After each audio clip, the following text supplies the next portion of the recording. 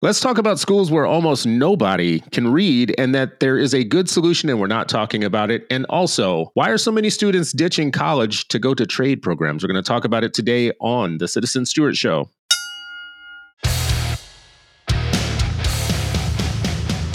Welcome to the Citizen Stewart Show, a podcast about education in America where we dive deep into the top headlines and add new perspectives about our schools and our democracy. I'm your host, Chris Citizen Stewart. I'm also the CEO of Brightbeam, a nonprofit network of activists fighting for educational opportunity and justice for every child. And with me, as always, is my co-host, Ravi Gupta, a former Obama staffer and a former superintendent of a network of charter schools in the South. Ravi, good day. How you doing, sir? I'm good. I'm out here in Carmel Valley, California. Beautiful part of the country. Yeah, it's tough for you. I feel for you, man. By the way, you were in Vegas last week, from what I understand, so you shouldn't be one to talk. Great city of Las Vegas. But I was here for a wedding this weekend, and I've got business to attend to later in the week, so I figured I would just stay here instead of flying back and forth across the country. It's a great place to have a wedding, so congratulations to whoever you went to see there. Hey, on a not related note at all, but I just, at the outset, I know people get to the heart of the show, but hey, how about Tucker Carlson and Don Lemon on the same day? They say they parted ways. I love how when you're so privileged that you don't get fired, you just part ways. The problem with this language around parting ways instead of getting fired is that when you truly do part ways, it sounds like you get fired. Like if you're like, hey, like I'm moving on to something else, it makes it sound like you got fired. When I stepped down from Republic schools, I gave a year's notice to my board, and we wrapped the whole process up, picked a new person, and I announced it in via an email that went into an article in Tennessee. And of course, the local school board members then accused me of being fired. And I had to threaten to sue them to get them to stop saying it, even though it was like the most orchestrated exit of all time. And that stuff pisses you off because it's like, you're always like, oh, what are people going to think about it? I'm leaving, So I think when we fire people, Chris, hot take, we should just say we fired them instead of saying parting ways. Or we should say conscious uncoupling. Just use the Gwyneth Paltrow language around it.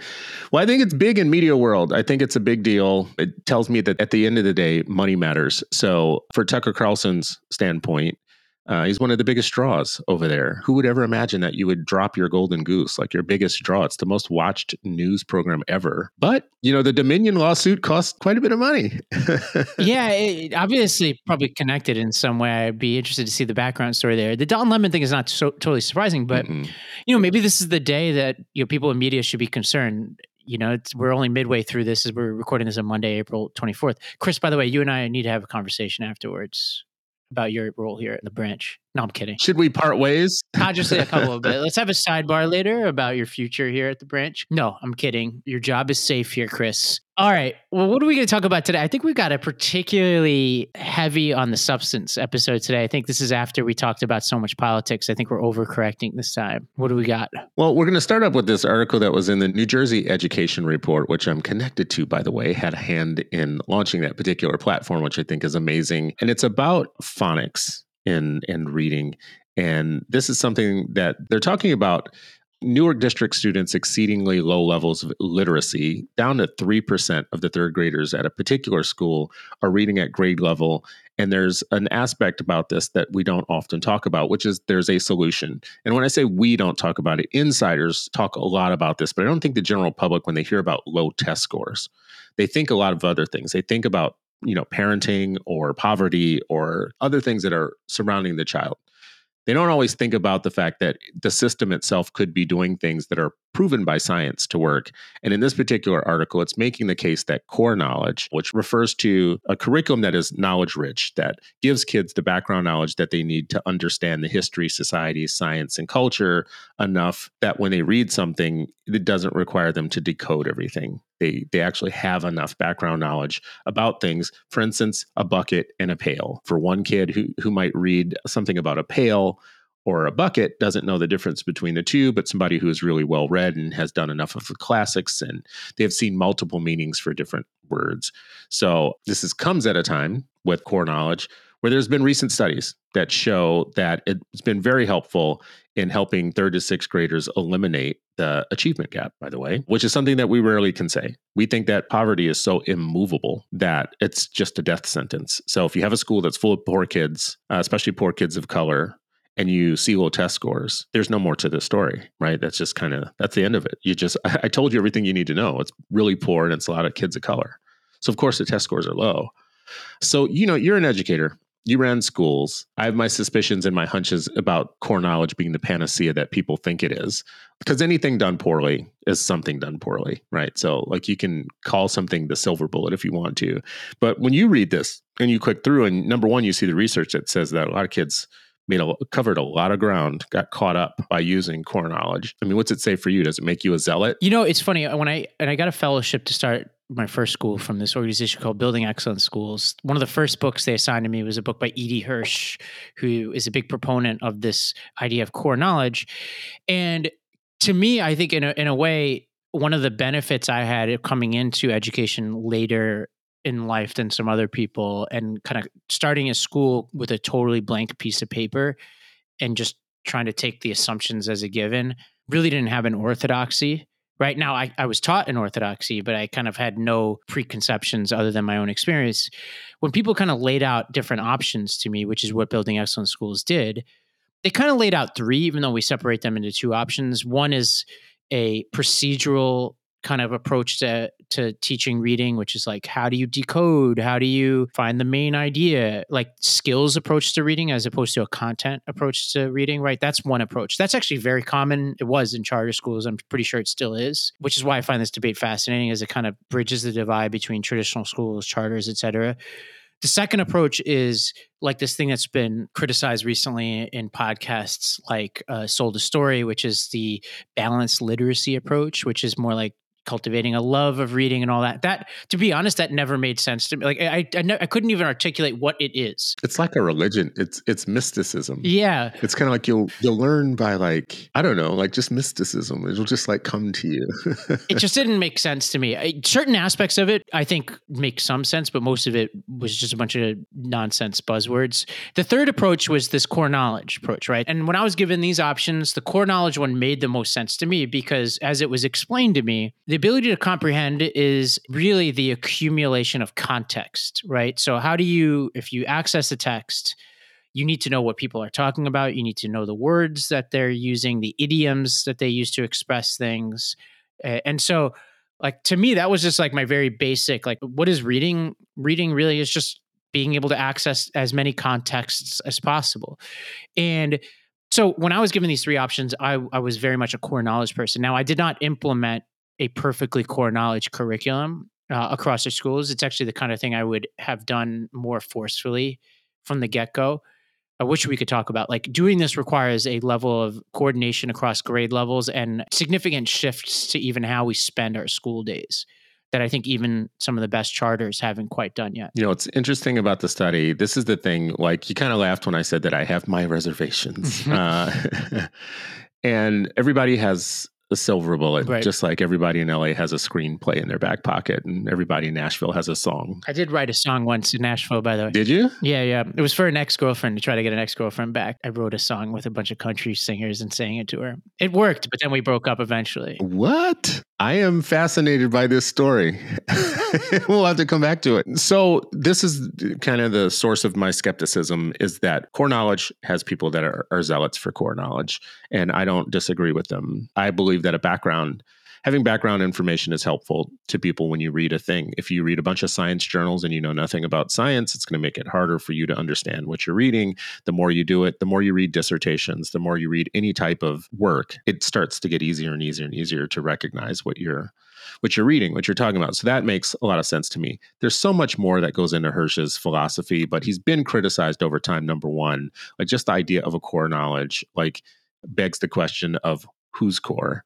Which knowledge? Like, what are you defining as the thing that all kids need to read? And of course, when these folks start pulling out what they consider to be the things that all kids need to read, there's going to be lots of disagreement, starting with me. Yeah. Because they're definitely not going to pick my library, the things that I think should be the canon for what I want my kids to know and read. The other thing is the study that they're hanging their hat on right now that, Robert Pondicio from Fordham Institute. Your guy, Rob. Well, my dude, Rod, my friend, Rob, who loves this stuff, so much because it's a very paternalistic colonist type of way of looking at young people of color that you need to go in and kind of fill their empty heads with like your kind of Western civilization stuff in a way. That's not entirely fair, but that's a big part of this. But this study that they're hanging their hat on, I always think that they extrapolate too much from too small of groups. So this was like 12 charter schools in Denver that they studied core knowledge in that showed lots of gains. And the majority of the schools were middle and upper middle income. Several of the schools were the average income was like above $110,000 per family. So you're talking about, this is like that thing years ago when people used to say kids come to school missing like 30 million words or whatever. And it turns out that they did that study on 25 welfare families and 25 middle class families. And it was all done by observations and asking them questions by middle class social workers. And that's where we get the idea that, Black kids come to school missing 30 million words, compared to white folks, which anybody who's ever worked with Black kids know that the one thing that they don't suffer from is missing words. They got words for you. They got lots of words. They may not be the ones you like, but they're not missing 30 million words. Anyways, that's my point here. They studied 12 schools. They were all charter schools. They were all in one place, Denver, and they weren't poor schools necessarily. They weren't the schools that, the majority, charter schools make up 7% of the American population. Rich charter schools make up even a smaller percentage of charter schools. And Denver, it's its own kind of animal. So I don't know what you think about that, but I would take issue with making big, broad, sweeping conclusions from that. Yeah, I agree that it's a limited study. For the sort of wonks out there, it would be helpful to read the Annenberg. The Annenberg Institute did this study. They have like a really long explanation of the data set as they see it up until now. So if you read their introduction, it's a very long document, but if you read their introduction, they go through how they see the study so far. And essentially what they say is there are other studies that seem to suggest that core knowledge is effective. And they even in their own conclusions say this is one point along the continuum. And we think further study is important, and they employ the federal government, among others, to study this more. And I think that's the right attitude towards all of this. Mm-hmm. From what I understand, though, in looking at the kind of crosstabs of the study, low-income schools in this study did do particularly well. I think one of them had gains large enough to eliminate the achievement gap altogether. But these are like, we're talking about a small sample size here, and obviously there are many confounding variables potentially. I think one of the reasons why they used charters in this study was the lottery effect. Like, as we all know from these lottery studies, basically, it allows you to eliminate the parent motivation aspect of things. Because if the parent is motivated to, like, basically if it's a random selection lottery, it weeds out the, effect of a parent deciding to enroll their kid in one school versus another and makes it kind of random. I mean, they still signed up for that school. They didn't just go to their assigned school. So they did choose to become part of the lottery process, right? Yeah, I think what it's saying is like the people who are sorted into this school versus that school, meaning the two different options, not like the third option of non-attending a charter, which is obviously where further data is warranted. I think taking a step back, though, on the question of whose knowledge, like this is obviously a huge debate around this, is like who decides what the core knowledge is. I think there's a way of looking at this to say, all right, you could be critical of, and I don't know E.D. Hirsch, I don't remember what his like view on like what the core knowledge should be. I imagine given that I think he's 90 something years old, like his view of what the core knowledge should be is probably quite different than you or I would think potentially. But putting that aside for a second, like I don't think we need to depend upon even the government to decide what the core knowledge is. I think if you accept the premise that background knowledge, context is like the key to unlocking text and being able to be literate in this society, then you as a school can decide, hey, I'm going to devote more time to social studies and science relative to like just these blanket reading blocks that we tend to do.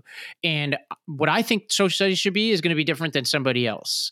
And I might think it's a 1619 project. Well, they might think it's a 1776 project. And right now, these social studies tests are so easy in states that you have so much flexibility to do what you want. And the data here is pretty stark. So the Annenberg Institute in their write-up looks at just how much time we're spending for each subject per week. And so in the United States right now in public schools, we spend on reading and English language arts somewhere between 10 to 12 hours per week, math somewhere between 5 and 6 hours per week, science around 2.8 hours per week and social studies 2.9 hours per week. So basically what they're saying is right now we're allocating a lot of time to this general literacy blocks, which tends to lend itself to a lack of cohesion when it comes to knowledge. So this day you might be reading Huck Finn, that day you might be reading this other thing, but you're not systematically going through a series of knowledge around science and history and society and sports and all that kind of stuff. And I'm kind of with them on this.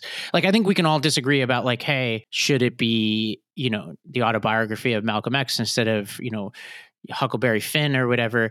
But I do think like having a strong background knowledge and having a systematic approach to it actually is really helpful to kids. Yeah, I looked through their grade level stuff from first grade through sixth grade. Africa makes one appearance in all of what you're supposed to know about the world. The seed of civilization, the seed of humanity, the origins of the species, the origins of where we come from, the beginning of everything, the place that gave us libraries and math and study itself, gave us names for things and theorems, makes one appearance, and it's Egypt. And where, though? The core knowledge curriculum? Mm-hmm. Okay. What is the core knowledge curriculum? I was going to ask you because I actually don't know. Is this like an outgrowth of Hirsch's work where they've created like a national set of standards in literacy? Is that essentially what that is? Well, they have readers, that provide, that's one part of the curriculum is that they have readers that you can get. I want to say you can almost get them for free. I'm not so sure about that. But, they have readers, they have language arts, mathematics, music, science, visual arts. They even have them in different languages, and you can download the curriculum, which I think, listen, I'm down for anybody that wants you to go and kind of like give you access to things. But this is just my point about the underlying theory when you say that generalized knowledge actually is helpful in getting kids to understand what they're reading. You still have to always go back to that question of what do you think is the stuff that's the most general or the most universal or the stuff that they really need to read? Someone has to put a canon together at some point. And I guess I'm just going to say after 400 years, I'm not really trustful of the canon, other people making canonical decisions for my kids. You can make them for everybody else. Make them for your kids all you want because I know what you're going to study. You're going to study Greece and Rome and the Gupta Empire. How come we don't know more about this Gupta Empire? I think this is like a pretty significant empire in world history. I just have questions as to why we don't teach it more in school. I remember being really excited that it was in the textbooks, and then we just never talked about it in school. Let's talk about this for a second. Why were you excited that it was in any book? Well, and part of it is tongue-in-cheek. It's my name. That's about it. That's the sum total of the depth of my... But look, we'll bring this empire back. Starting by taking over the podcasting industry. That's the key to world domination. I was about to say, I'm part of the Gupta Empire. Like right now we're doing a show on the Gupta Empire. So anyways, I don't know that there's a ton to say here, except for I do think that it should raise eyebrows anytime that we see that there are serious gains made by any group of students who America has written off as being not able to learn, not capable of learning. We awfulize kids of color and kids in poverty and just kids in general. Kids are capable of so much more than we think that they're capable of. All kids are. I think our best performing kids right now are capable of more than what they're doing right now. And we find ways to discount the system. We have all these shows about education. I rarely see people who work in education in the actual schools spend a lot of time thinking about what they can do better in terms of their systems. And there are major, major flaws in how they do many things. Teach reading, teach math, do things by grade level, put kids together by age band, whatever. But they are so quick to talk about what kids can't do. You and I have fought this for years with people on the left of there is no story between bad test scores and poor kids of color to them. There's nothing in between those two things. They're just 100% affixed to each other. The idea that kids might be able to pass the test actually doesn't. Let's get rid of the test. Why? Because they can't possibly pass it. Well, who said? Well, we did, and we have the majority of the kids. Yeah, well, what about that school up the street that's doing better with those kids? Well, that school's special. They're doing some weird voodoo magic up in there that we can't do. Yeah. Somebody once said to me, the right overplays the power of economic mobility and the left underplays the power of it. And I think that's kind of where I come out, which is like, I believe economic mobility is a powerful driving force and a very important thing for kids to believe in. But I also think that there are major, major obstacles to exercising economic mobility in this country, from going from the bottom to the top, that we can't paper over. But you have to be very careful how do you talk to kids about it and educators. Because if you just say, hey, this is an insurmountable thing, then why are we even doing this, right? We do this because we believe that even though the odds are tough, and they're more difficult for a kid like my dad who grew up under a tree, basically doing math equations in the dirt. It was always going to be harder for him than his son and me. But the fact that his father believed it was possible was very important for him. And that's what I want from our educators. You know what I'm You saying? can never win with a dad like that. Yeah. You can never win with a dad like that. Nothing you ever do is going to be, he will be able to say to you for his entire life, and I'm going to be with him. Right. I am for him. He's going to be like, I learned under a tree, damn it. You better go in these schools and you better excel. To his credit, he left when I was a kid, so I never got that. So I was able to escape all of that kind of finger wagging, but now we're close enough where it comes up every now and then. He should bring it up all the time. I should give him an old man briefing. I should brief him on how to use things like that to his advantage. I learned to read under a tree. I mean, that's the thing that parents who come from hardship, no matter where it is, whether you come from North Nashville, you come from India, or Nigeria, or wherever, like you come from hardship, you're going to put it on your kids' shoulders and you're going to look at your kids as soft. That's just generally how it goes. And it's a rite of passage in a certain way. Now, I would say there's one other aspect of this data in the New Jersey Ed Report piece where they talk about a new report from the National Council on Teacher Equality, which shows that teachers don't have adequate mastery of content knowledge themselves. And they point to certain problems in teacher preparation requirements, including that in order to get a general education requirement, you can either take for teaching certification, you could either use American government or sports history as your requirement. Now, I have a problem with this data in the sense that I think training teachers is best done in the classroom. And this is in many ways, this is a good segue to our next segment. Yes, being literate, having certain baseline, academic requirements and abilities is really important to get in the classroom, but the best learning is going to happen on the job and through apprenticeship programs and other things. And that there's a certain concept called just-in-time learning, meaning some of the best learning you do is as you're delivering it. So I'm not sure I would hang my hat on teachers knowing the full compendium of American history and world history before becoming an American history teacher for a fifth grader, because I don't think it's that hard to learn fifth grade American history compared to how it is to teach American history.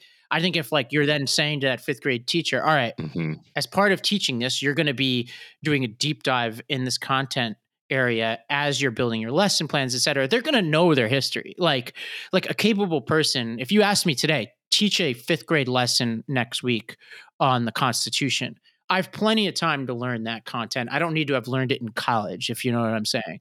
So that's what I have a problem with this day. I think it's a misplaced use of outrage. It's to be oh my God, they took sports history instead of American government. I'm who cares? If you're teaching fifth graders, you got plenty of time to learn that stuff as you're teaching it. Well, before we transition, I will say this. This is what annoys me about this particular. So first of all, I'm really annoyed by a big part of this article that we read that promotes this, because it's once again people not of us talking about us. Once again, it wades into the Ebonics debate and gives it kind of the standard kind of right-wing treatment. And this is their love doll. They love the whole kind of core knowledge stuff because it's their story that they think is going to be centralized for all kids. It drives me nuts because their level of insufferable, insulated kind of right-wing opinion is something that I don't mind it as long as it doesn't affect my kids and what I can learn. Stop pushing stuff that you think is universal for everybody else. And one of those things is maybe I have a different opinion than you do about African-American vernacular English, not Ebonics, and what the research says about that and what it says for me as a parent for my kids. I don't need you to agree with it. I just need you to shut up and do for your own kids what you want to do for them and stop telling me what I can do for my kids. And if you're going to push something like core knowledge and talk about the science behind it, you know what else there's science behind? There's science behind ethnic studies. There's science behind the fact that many of the books that kids read are more likely to encounter an animal, a bear, or a dump truck than a kid of color. That white males are dominant in the things that people read. And there's evidence that suggests that makes a difference, that what kids have accessible to them. There's also evidence that says many of these things, that these same people that are pushing this core, universalized, canonical type of thinking are taking off the shelves. Things like Black books about Black iconic people will have an impact on kids learning and their desire to learn and how relevant things are. So if you want your little white kid to go and do what you want your little white kid to do, I am so for you. I'm your biggest supporter. I want you to make sure that your little white kid feels totally affirmed in everything. Let them read Thomas Jefferson all day long, every day, and nothing else. And I'm so for that. I'll be your biggest fan.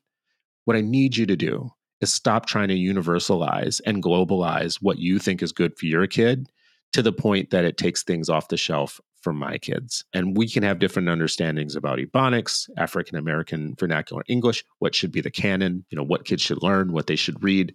But what we shouldn't do is have people who are so kind of culturally insulated that they don't understand the limits of their own understanding, and that they're so pumped up and so high on their own supply that they don't understand that this isn't for all kids. Stop arguing with us what's best for our kids when you have a long-term history of having no interest in what's best for what our kids should learn. Can I just put one bookend to that and say... Put a book into it, sir. I do want to leave room, and I think you agree with me on this, for the belief in the sort of key background knowledge piece of this without agreeing that the people who are picking the canon should be the people picking the canon, if that makes sense. Like, you could believe that having a thoughtful approach to more history, more science instruction, and having a theory as to what kind of knowledge kids have makes some sense, but you don't have to believe that and that E.D. Hirsch should be picking the curriculum. Like, I think there's some room there. Possibly. Well, I mean, it might be nice to have someone on the show at some point who's really a big E.D. Hirsch person. I could think of one. Well, he never comes. Anytime you invite him, he never comes. But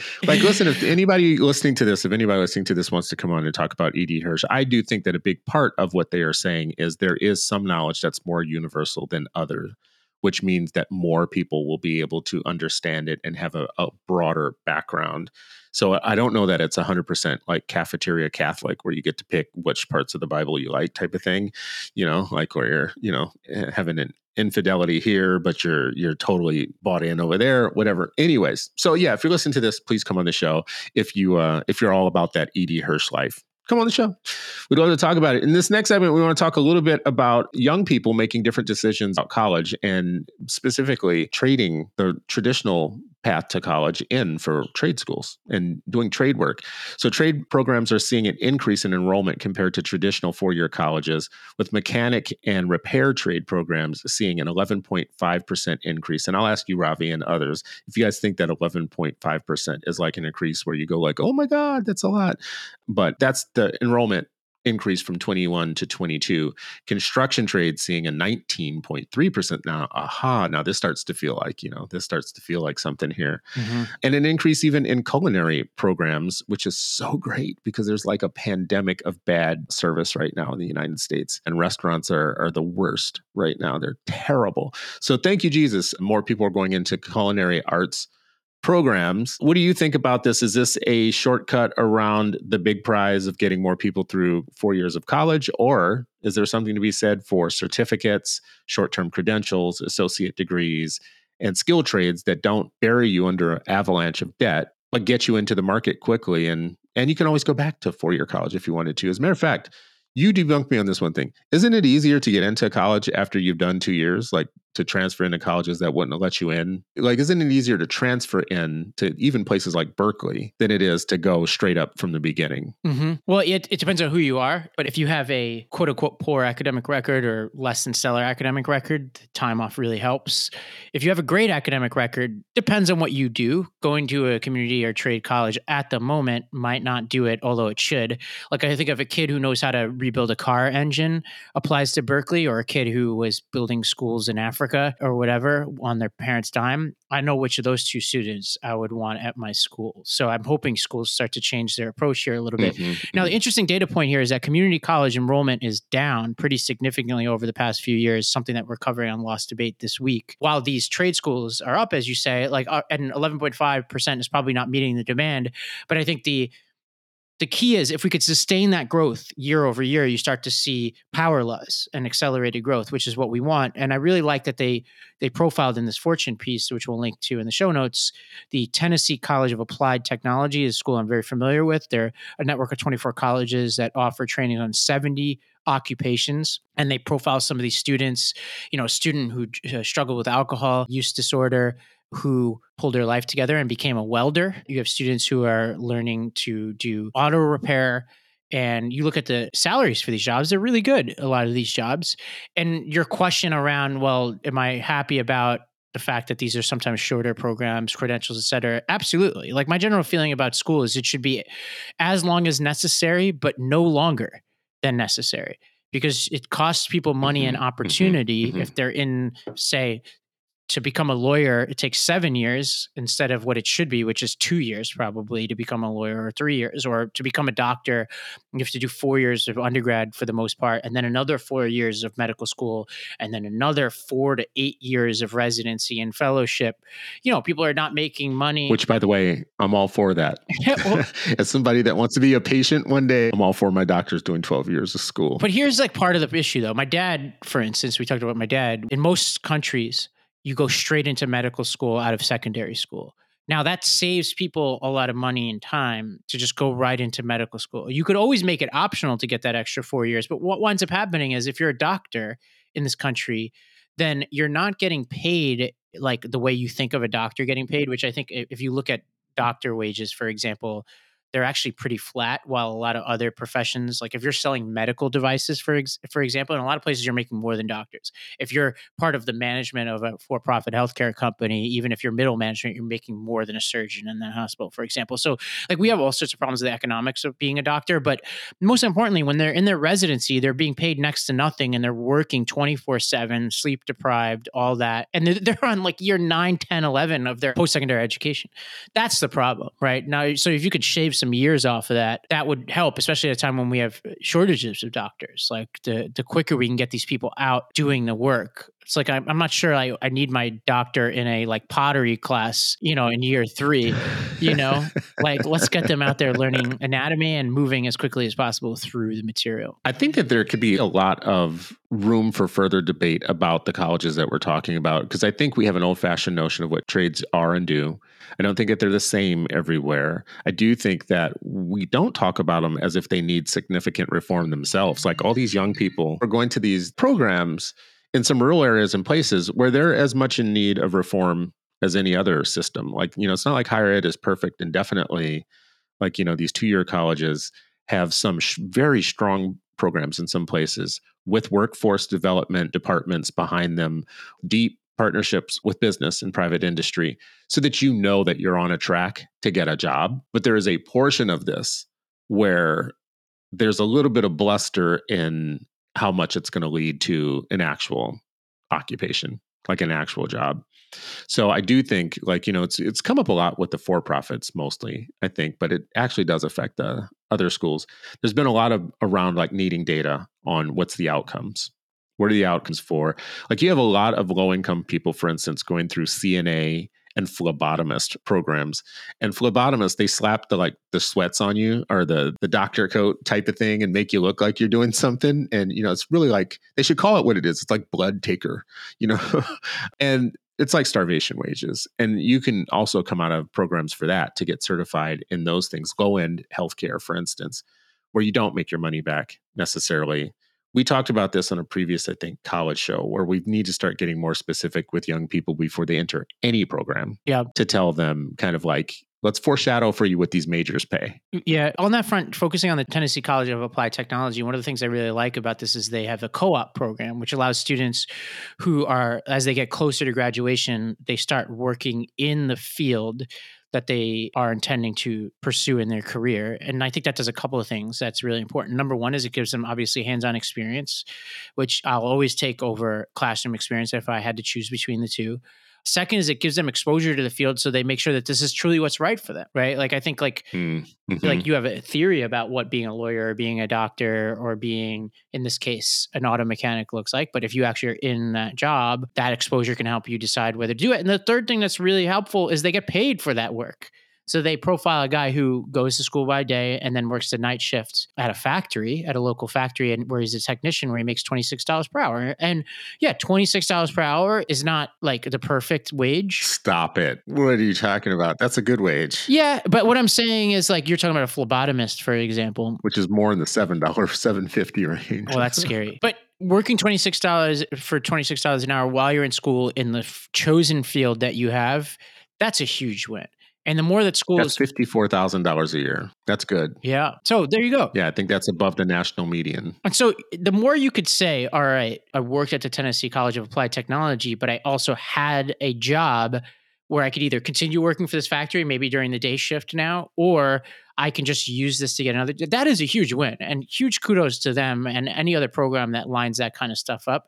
It also shows a sense of humility because it says, look, there's only so much we're going to be able to teach you in the classroom. At a certain point, we got to get you out there as quickly as possible. And this is as old as America is. You look at Ben Franklin. How did Ben Franklin develop as a media mogul that he was in the printing presses? I think he went to go work for a relative who had a printing press, right? Like this is just how it used to work. It's how people used to become lawyers and doctors back in the day, is they used to do apprenticeships. Yeah, it's called privilege. Yeah, yes. It's called nepotism and privilege. We can put fancy words on it, like apprenticeship. Look at the interns of America. Look at America's interns, the face of the intern in America. But let's extend that privilege, though. Now, is what I'm saying. Let's extend it. Absolutely. You know? I love that point. Let's make it, available to all. So let me do my old man routine here. Kids don't want to work today. Kids don't. So, I used to do workforce development a million years ago. And it was really funny because I think this is timely even to now. We were studying different industries that were going to need a big crop of young people to start picking and coming into those industries, because they were having so many old guys leave jobs that weren't previously left. And one of them was railroads. I remember this. So one of the community colleges entered a railroad program, and those jobs were starting at $70K. And this is some years ago, but $70K a year right coming out of your program. So it's like you go through the program, you're coming out, and there's not even really an interview situation. The handshake between the school and the industry was just as such that your job was already kind of there if you made it all the way through. Man, you would take high schoolers in some of the poorest places out to go see what railroad people do, and thinking that you can tell them, hey, this is going to be $70K, a year. Right? Your chances of earning $70K out of anything you do in the next couple of years is really small. And they were like, damn, that's dope. And then you take them out and look at what the actual work is. They're like, that's not dope. That's the opposite of dope. Whatever dope is, that ain't it. It's like offshore rigging or Alaskan crabbing. There are certain jobs that you just have to have a certain disposition, or it lended itself to being a single guy. It lended itself to being single. And to not really having family obligations, because you're gone so long. You're you're solitary kind of in your work or whatever.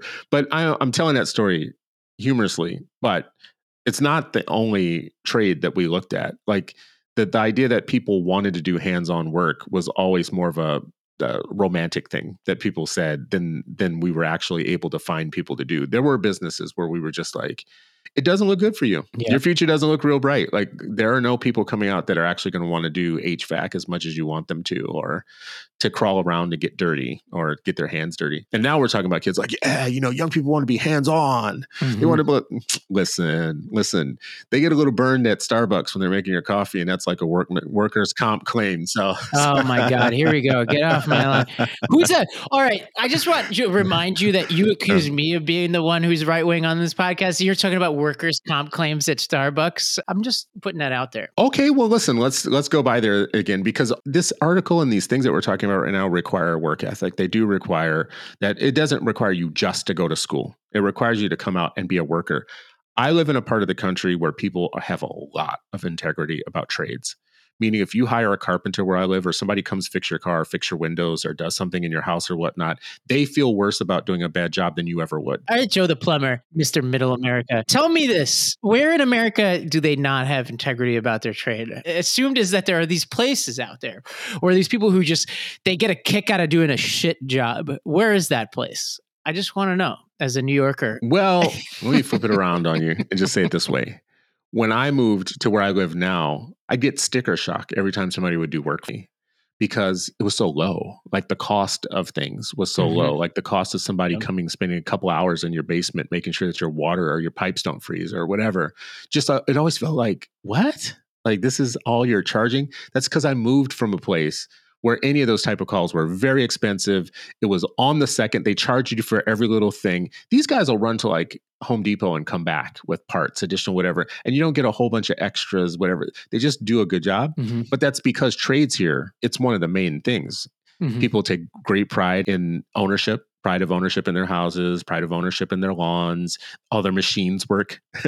They're if you have a small engine problem, somebody's going to fix it, right? Yep. What they don't have is like, now let them have like a computer problem or whatnot, and I look like, Einstein at that moment, right? Like, like anybody in the family has a computer problem, that's like totally different. I only say this to say this is where I was going with this. It's one thing to train people and to put them through school. It's another for them to have a realistic number about attrition. How many people are actually going to get into some of these jobs and start realizing, oh yeah, for 8 hours a day, I sure as hell don't want to be out in the cold, or I don't want to be on my knees, or I don't want to be getting dirty constantly, or whatever. It's a pain in the butt or whatever. Yeah. And these industries are going to have to think constantly about like their future and how they make the jobs, I think, just better than they are now. Sure. And I don't know, maybe that's get off my lawn.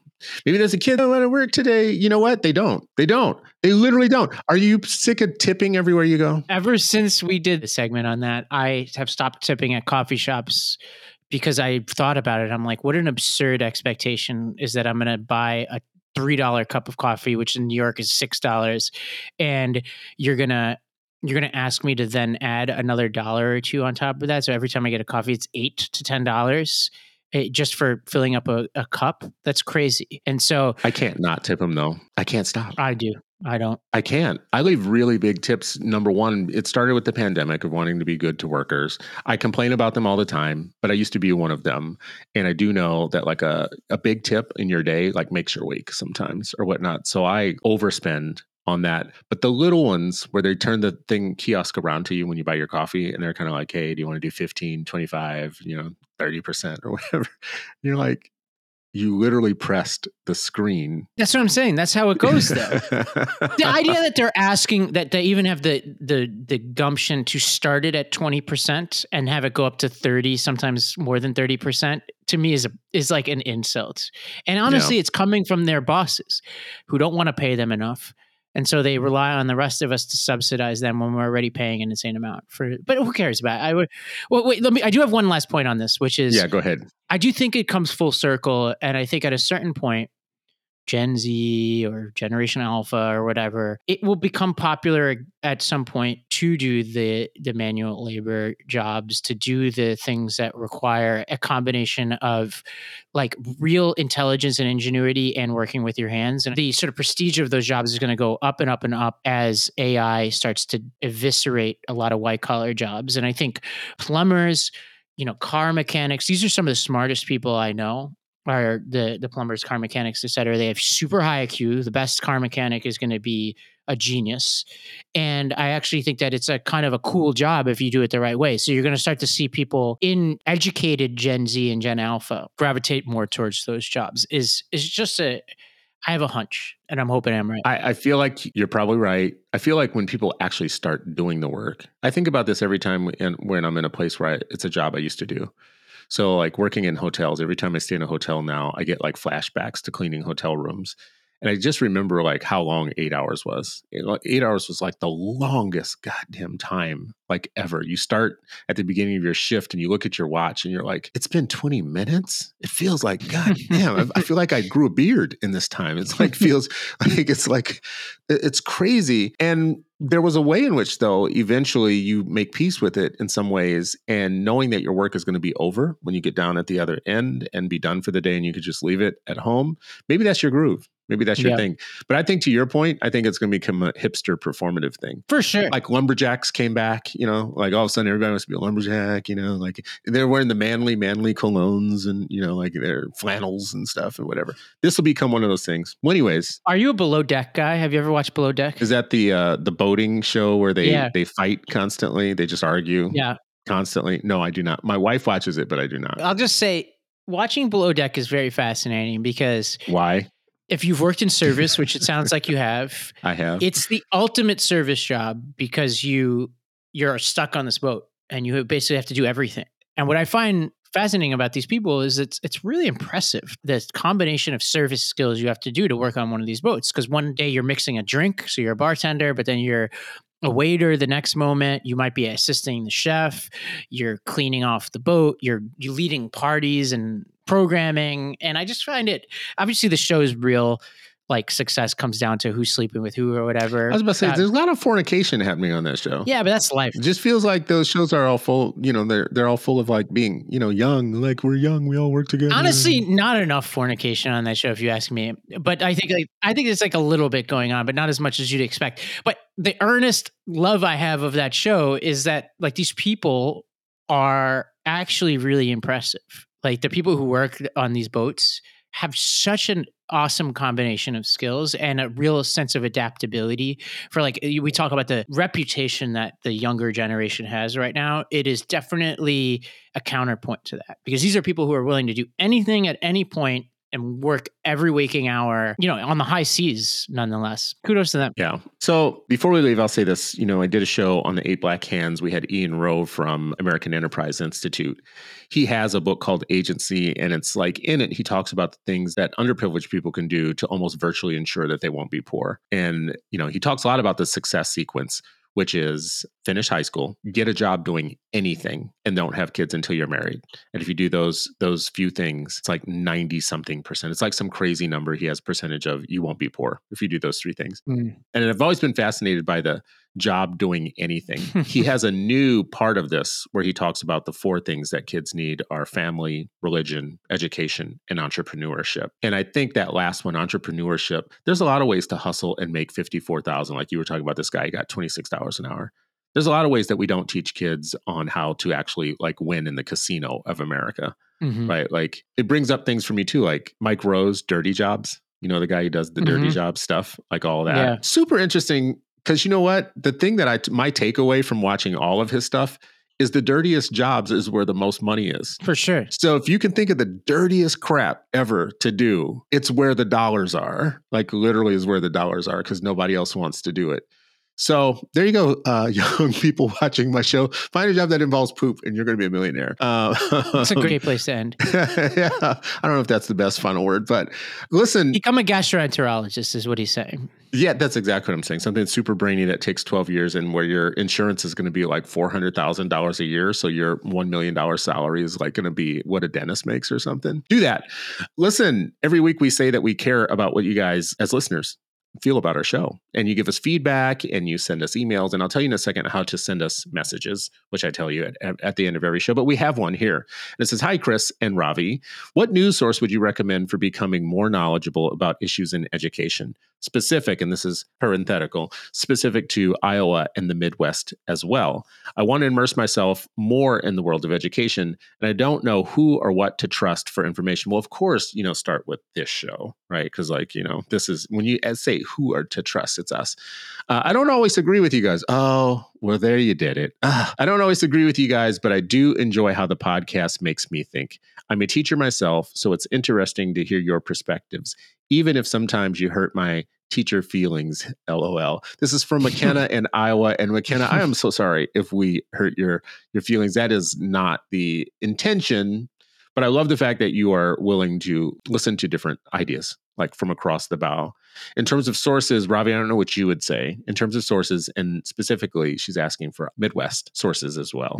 Yeah, I think like the best place to start is this is the boring part, is your local newspaper, to the extent you have one, is going to just provide a baseline, like what's happening. But obviously there's bias involved and also just lack of capacity. Sometimes they don't even have an education beat reporter, and the quality and earnestness of those reporters varies pretty dramatically. I went 20 rounds with reporters from the Tennessean and the Scene over the years who I thought were extremely irresponsible in their education coverage and reflected largely a very privileged white mentality from like the progressive liberal enclaves of Nashville and basically ignored everybody else's perspective. That was so racist. But keep going. Yeah. What I just said was racist, you said? Yeah, that's so racist. That was hella racist. Wait, how come you could talk about white people, but I can't? I don't ever do that. Yeah, okay. All right. But in terms of national sources that I like, I love the 74. I think they tend to write really good stuff. I love Chalkbeat at times. I think Chalkbeat can do really good stuff. And they have a bunch of local outlets now that they've been funding, like Chalkbeat Local. And I think ProPublica has done some of the best investigative reporting nationally. Those are some of the best. And then there's just a bunch of people on Twitter. I don't really use Twitter a lot, but I think for this perspective, I've curated a list. And maybe what the branch will we'll curate a list of reporters that we like and create a list that people can follow. That's actually a good idea. Well, at the beginning of the shows, every week I always say I lead a network of activists, Brightbeam. Brightbeam is also the behind the scenes publisher of EdPost. So, of course, I'm entirely partial to EdPost as a source for news. I also am a big fan of my Apple News Reader set to education and parenting, and it pulls stories from me from across a lot of different places, and it routinely brings things to my attention that I would have never seen any other way. So I love having a reader where, kind of AI does some of the work for me to pull from different places. I also like, too, that Ravi, that you mentioned, Chalkbeat, I think I really like for the local coverage. And I like the Patch for hyper local coverage. Unfortunately, I think most newspapers and many of the ed reporters locally are not up to the task of making the public smarter about their public schools, which is a problem. I think it's a crappy beat. It's a crappy news beat. It's generally been a feminized news beat and a young news beat after they fired all the old guys that used to do that work. And it comes with less money now, less money to actually write good stories and to stick with the story for a long time. So unfortunately, I'm not so up on local news papers as much because they don't treat the beat well, from my experience. There's also the thing is, I would say anybody listening to me right now, please just log on and listen to some of the school board meetings of your local schools. Just make yourself do it on a weekend, like catch up on like 3 or 4 or 5 of the meetings and ask yourself if they're spending a lot of time talking about outcomes and talking about student achievement, which is actually the thing that they're in the business of doing. And report back to us. Maybe try this, listeners, and then get back to us. Let us know how it goes. We appreciate you as always. If you want to send us a message, you can send us an email message at citizenstewartshow@thebranchmedia.org, or you can leave us a voicemail message at 321-213-9171. Again, that's email at citizenstewartshow@thebranchmedia.org, or a voicemail, 321-213-9171. Thank you for listening. Share the show, leave a review if you haven't already, and a rating. We would love to hear both from you. Thank you.